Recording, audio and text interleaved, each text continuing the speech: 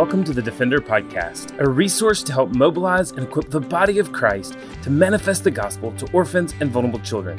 This podcast is a ministry of Lifeline Children's Services, and I'm your host, Herbie Newell.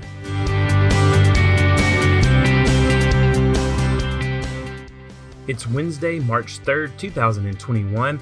I'm Herbie Newell, and I'm coming to you from Birmingham, Alabama. Well, today we start a very special day in the life of the Defender Podcast. We are officially joining the Charisma Network.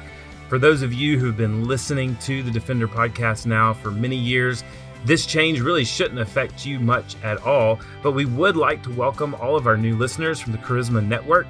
And this will allow more people to hear the Defender Podcast, to get the interviews that we have, as well as to connect to the body of Christ in order to defend life. And so for the month of March, to welcome our new listeners from the Charisma Network, but also for all of our faithful listeners to go back and hear some of the best interviews and some of the best moments on the Defender Podcast.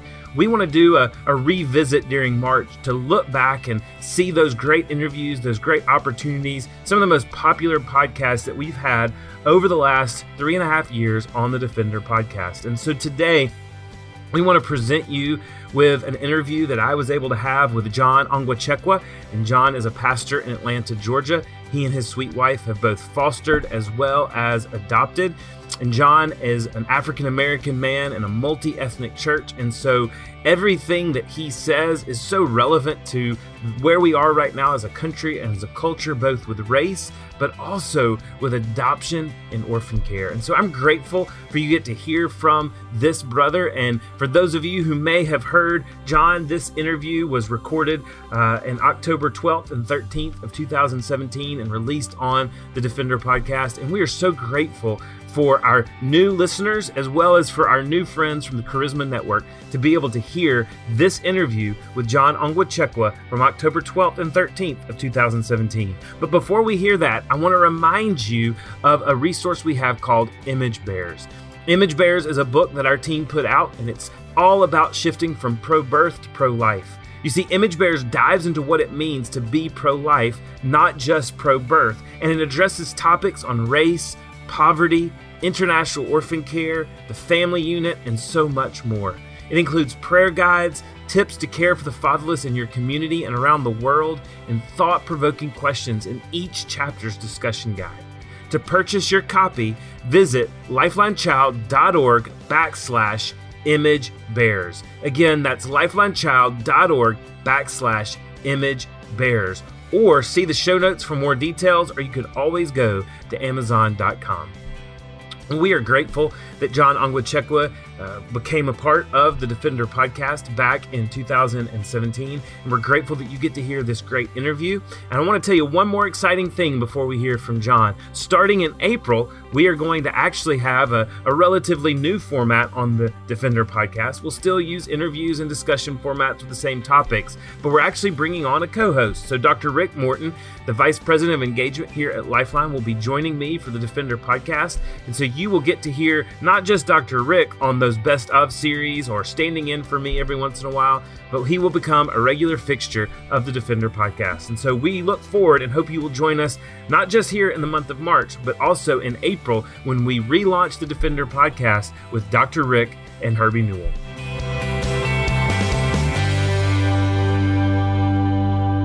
Well, we are privileged today to have a guy and a pastor that I have really admired from afar. This is our first day to get to meet each other, and we're not even face-to-face. We're over a computer screen. But just such an honor to have Pastor John Onwuchekwa here with us today on the Defender Podcast. And he and his wife have planted a church recently, Cornerstone Church, and they worship in the West End of Atlanta. John is a graduate of Baylor University, and he and his wife just over the years have really sought out to care for the fatherless and to care for the orphan and the widow. And 6 months ago, he and Chandra were able to adopt a precious little baby girl. And so, John, thank you so much for joining us on the Defender Podcast. And can you just tell us a little bit about your and Chandra's journey towards adoption, and even just the beautiful culmination several months ago of bringing your daughter home? Yeah, absolutely. I mean, yeah, first of all, man, honored to be a part of this show. Thanks for the invite. Um, yeah, I mean, with me and Chandra, we got married in 2007, the fall of '07. So we're getting ready to come up on our 10 year. Um, so, man, really, at 23 years old and married, shortly after marriage, yeah, I'm talking like 3 months, we were ready to, have kids and start to add to our family.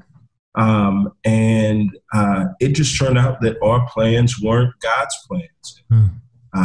So, we tried and, didn't have any luck. And we were told by all the folks, like, nah, it's fine.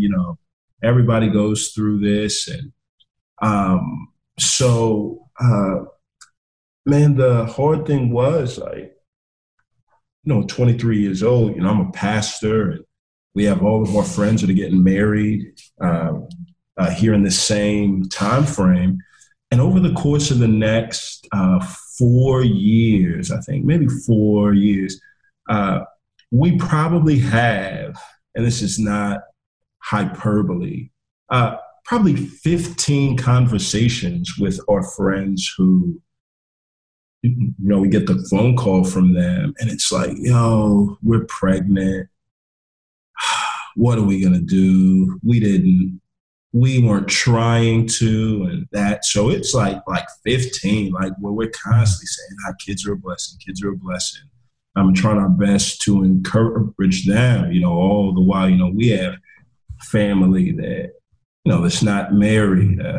And it just seems like everybody's having babies like back to back to back. And it seems like some people are starting to have kids every like 6 weeks. And in our mind, we're like, that's not even possible. How do you have all of these kids? And,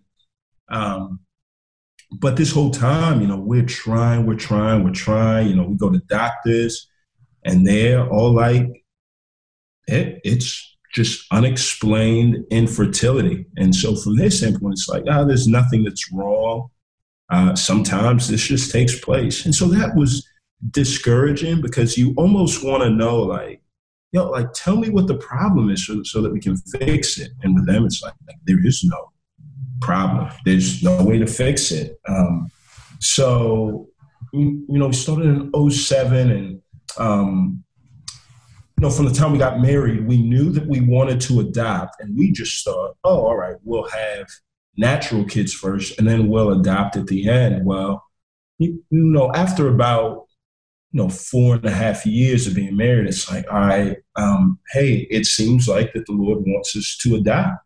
So we started in January of 2012 trying to adopt, and our heart was, all right, we want to adopt a kid through the foster care system because everybody wants babies and young kids, and nobody wants the kids that are, like 3 years old to 8 years old, and nobody wants a sibling group. And we were told, hey, if you're trying to adopt a kid through the foster care system, if you say that you don't care about age or race or sibling groups, and things will move really, really quick.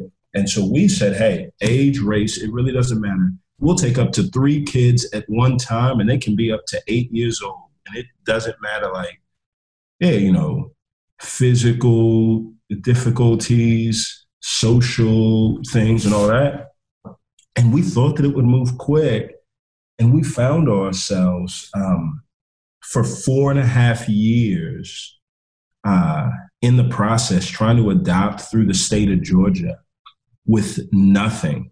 So, I mean, we threw off every restraint that they told us to, and we had 4.5 years of just balls getting dropped through the state. A group that we were with that was state funded lost funds, and then the back and forth of trying to make it work. And so, man, so it was 5.5 years total of us just being caught in the system. And man, it just got to a place where we're like, well, we've come to grips with the fact that we won't have any natural kids of our own. It seems like that's what's in the deck for us. But then we sort of asked, man, like, we're trying to adopt. It seemed like it seems like God really doesn't want us to have any kids, period. And so we were on vacation a little more than a year ago, and just prayed and said, hey, we're going to pick things back up. My brother died April of 2015.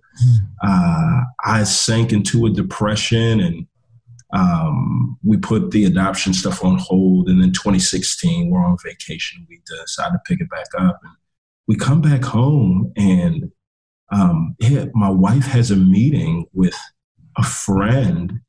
And the friend was like, hey, we really have a heart for y'all to adopt. Like, y'all have just been on our heart. And we have a heart for, African-American families that want to adopt, and we just want to do our part to help. And so they're like, hey, there's an agency that we work with, that we've gone through, that we love them. I know that y'all have gone through the state, but here, if y'all would think about an infant adoption, get a chance to go through there, think about it. If it seems good to y'all, we'll foot the bill. So we just kind of stepped back and was blown away. And so we went to the classes last fall. And then April of this year, it was a Saturday morning. My wife gets a call from our caseworker, and our caseworker is like, hey, there's a mom that, had a daughter, and the baby was born premature, and she knows that she can't take care of her. But one thing that they do know is there's two things that they want. They want an African-American family that loves the Lord.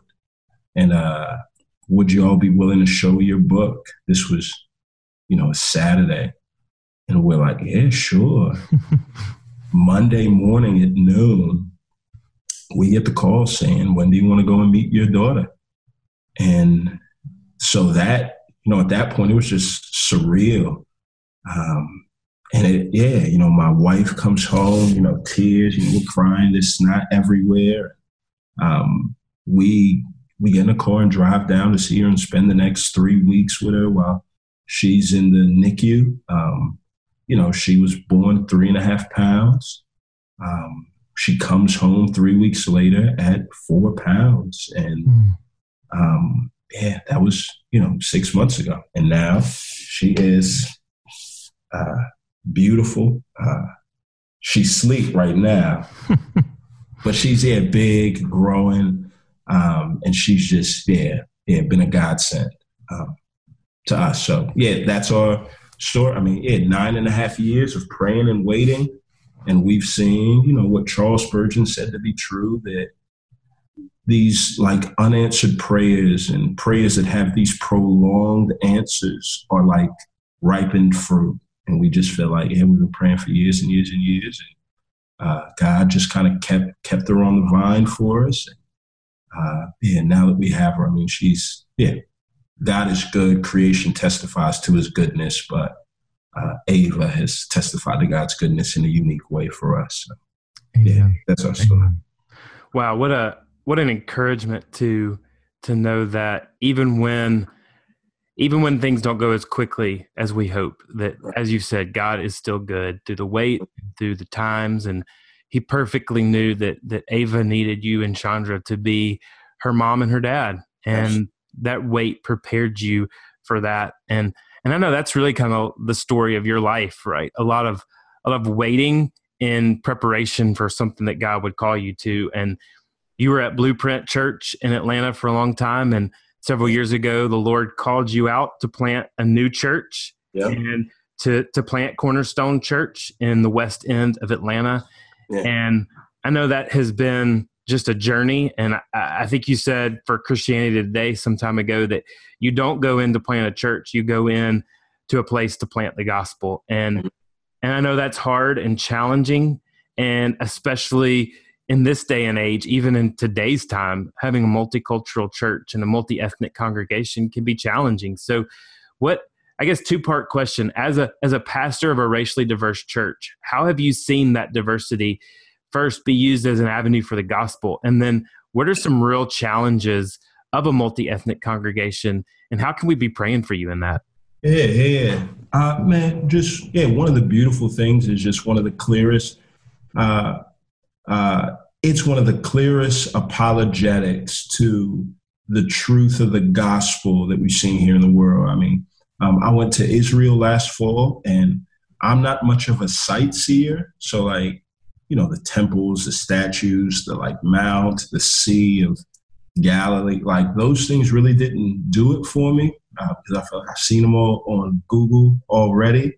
But the thing that did it for me was like, man, as we go to like the place that they suspect to be, the tomb site, the garden where he prayed, just seeing man, Asian people and Brazilian and Chinese and Korean and African and white and Middle Eastern and like you name it, like you just see every ethnicity of people there. And you just kind of step back and say, man, like this is one thing that makes Christianity unique from every other religion. Like if you talk about what a Hindu looks like, there's a picture that comes in your mind. You talk about what a Buddhist looks like, what a Muslim looks like. There's an ethnic picture that comes into your mind. But when you talk about what a Christian looks like, there is none of that. Like Christianity is not tribal. Like it is diverse. And so I just sat back, and you just sit back and think, like, if there really was a God that didn't favor a group of people over anybody else and wanted to create a family where he showed that he loved all his creation the same, it would have to be the God of Christianity. And so I think what's really dope is to be in the context that we're in, that is a predominantly Black side of town, but to have a diverse church where on Sundays, like folks come in and people are used to seeing, a white church or a Black church, but to just walk in and to see like, man, there's Black and white folks here in good representation. It's just a clear picture that there's something, greater than just our cultural preferences and biases that unite us. So the beauty is that, man, it creates a great apologetic. It creates intrigue in the side of folks' mind because they come in and they're like, all right, what's really going on here that these people all gather together and they seem to genuinely like one another. So that's been where it's been great. Here's where it's been hard. It's been hard on a few fronts, especially in the political cycle that we've just been through and the world we're starting to live in right now. One of the things that we found is that, like, when you do have a church that's like that, a diverse church, while it is a seedbed that provides a great apologetic for the gospel, it's also like a seedbed where a lot of suspicion can grow up. And it's funny, like communication is tough. There's a landmine, right? Like you can't throw out phrases or words or sentences that are carelessly thought through and then at the end be like, well, y'all know what I'm saying. You know what I was trying to get at, because because you don't have just like the whole church is not made up of people that share the same vantage point or background. So it just leads to like lots of misunderstanding, lots of clarity, lots of, I know that you think that I said that, but let me help you. Let me help you understand what I mean, or not feeling like we have to clarify or play both sides whenever we call out an evil.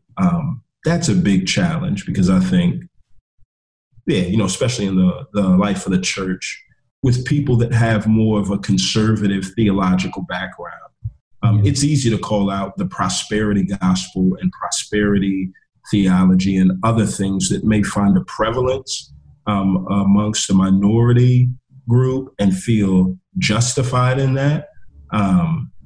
But then it's like when we do spend time and call out or pray for a white nationalism that exists in our country that underhandedly tries to co-opt itself with Christianity, people can get offended and feel like, well, you called out the white folks, but you didn't talk about the other people on this side. And it's like, well, that's not, if you put the burden on calling out every evil that exists, each time you call it out, it's gonna be a headache and conversation. And so navigating through like all of those landmines and being a church that is predominantly African American and having a lot of people that are a part of our church both ways. We got folks in our church that are used to being the minority in the church, and now for the first time they're the majority in the church, and trying to help them see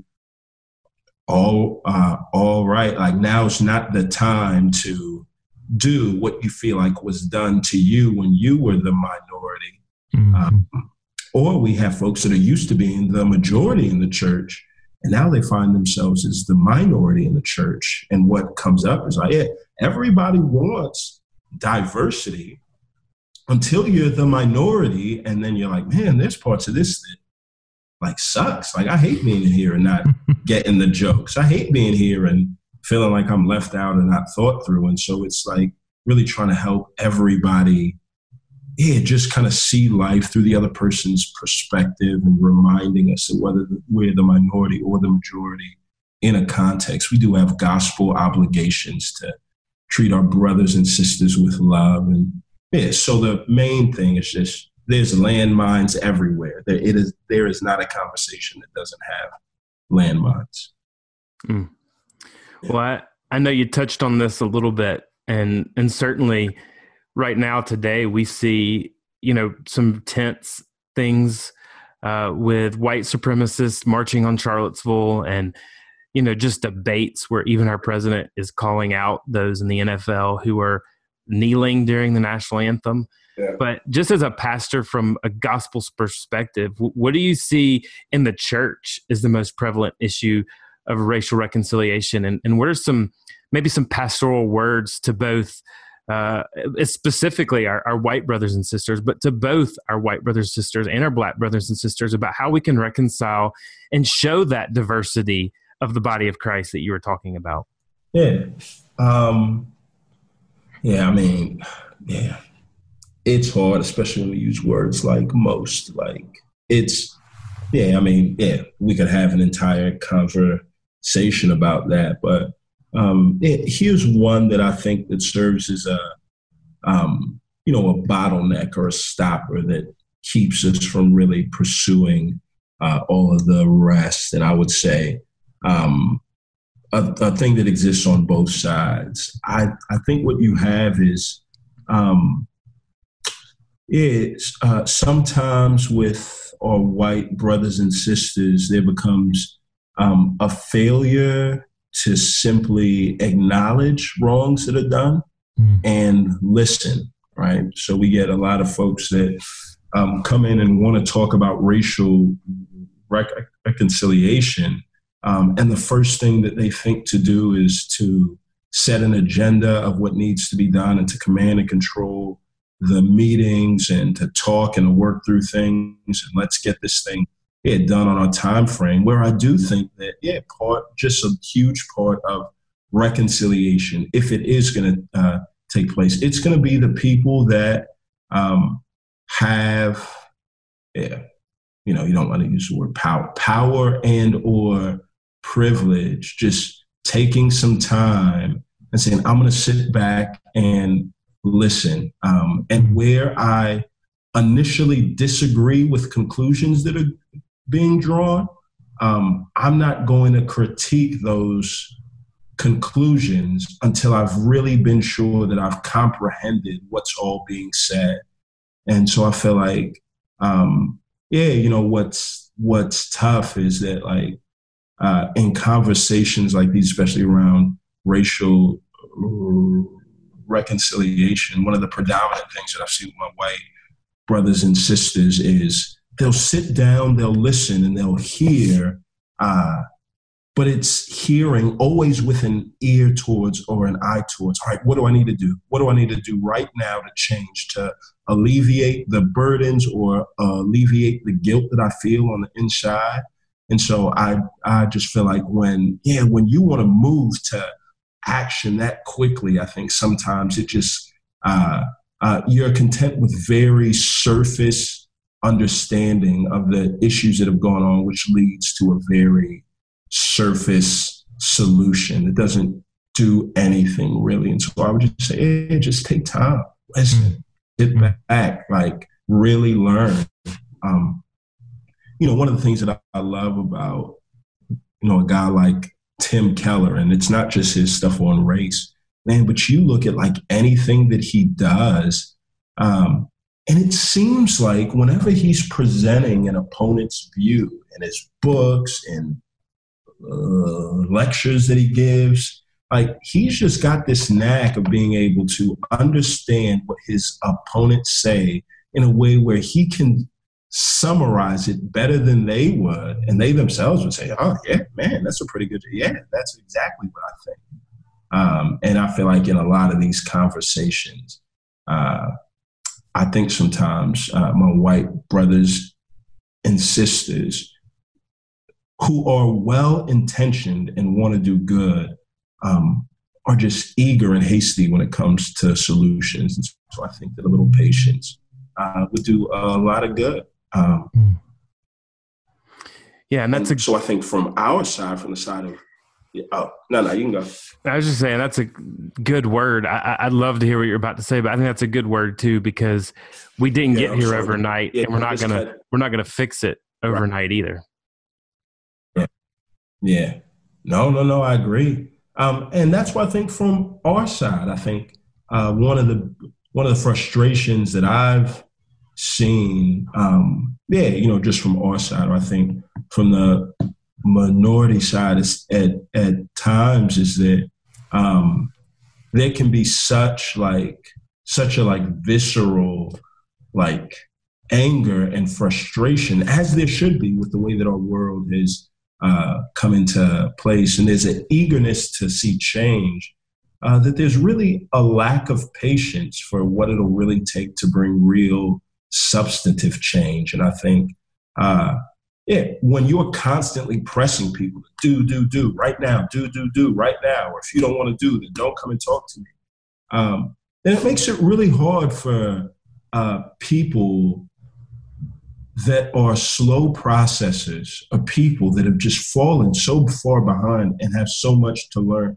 It makes it really hard for them to take the necessary time that's needed in order to learn, to make the necessary investment. And so that's where I just think that, that there does need to be a patience on our side. And I think a patience that doesn't come naturally, a patience that's a fruit of the Spirit, where we can, where we can call for change and change that needs to be done, but we can patiently encourage people towards faithfulness. What I see a lot of, especially in social media, has been shaming people towards faithfulness. And as a pastor, I've just learned that that never works. Nobody is discouraged or shamed towards faithfulness. We're encouraged towards those ends. And this is where I just think that, that it's going to take Christians that really have a posture of their Savior, who was, as shrewd as a serpent, but as gentle as a dove, to bring about this change. And so, everybody with the badge Christian isn't the best for this work. I think it's going to take those that really exemplify the tenacity and the tenderness of our Savior. That reconciliation can't take place without both of those. Amen. Yeah. Well, John, just To kind of close us out, obviously you and Chandra have gone on this journey of adoption, obviously a lot longer than you had hoped or expected. But now you lead a church that you are also encouraging to have a heart for the orphan and the widow and the vulnerable. Just talk about, as a pastor, what are some ways that you've led your church to have a heart for the fatherless? Yeah. So I wish that, I wish that I had a more, substantive answer to this question, and just, the only thing that I feel like we've really let out in, for better or worse, is we've just tried to be as transparent as we could with our story, both the highs and the lows. And so,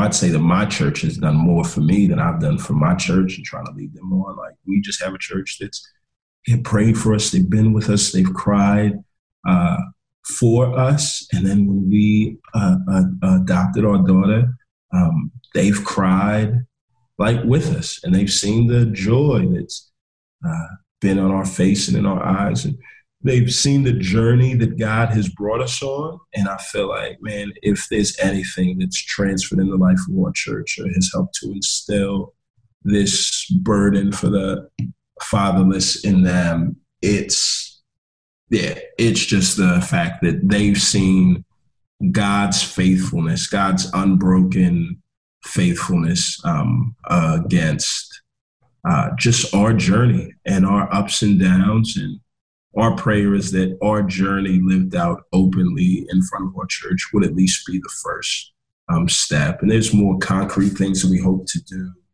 in the future. But I wish that there was more. But right now, I don't want to, I don't want to be somebody that makes more of himself, more of his work than has actually been done. So that's one thing that y'all can be praying for us within our church. We really do want our church to be just that. Well, amen. That was great. Well, I appreciate just your humility and transparency in so many of those questions, and just confident that those words will truly disciple many and reach many people's hearts. So thank you for your openness and your willingness to talk. Thank you, brother. Man, I'm grateful. Thanks for listening to the Defender Podcast. If you enjoy making this podcast a part of your weekly routine, we'd love for you to take a moment to subscribe, rate, and review the Defender Podcast to make it easier for more people to find. For more information how you and your church can partner with Lifeline, visit us at lifelinechild.org. If you want to connect with me, please visit herbienewell.com. Follow us at Lifeline on Facebook, Instagram, or Twitter by searching for Lifeline Child. You can email us directly at info@lifelinechild.org. Beloved, will you allow God to use the gospel through you to impact the life of a child? Please contact us, because we are here to defend the fatherless. We'll see you again next week for the Defender Podcast.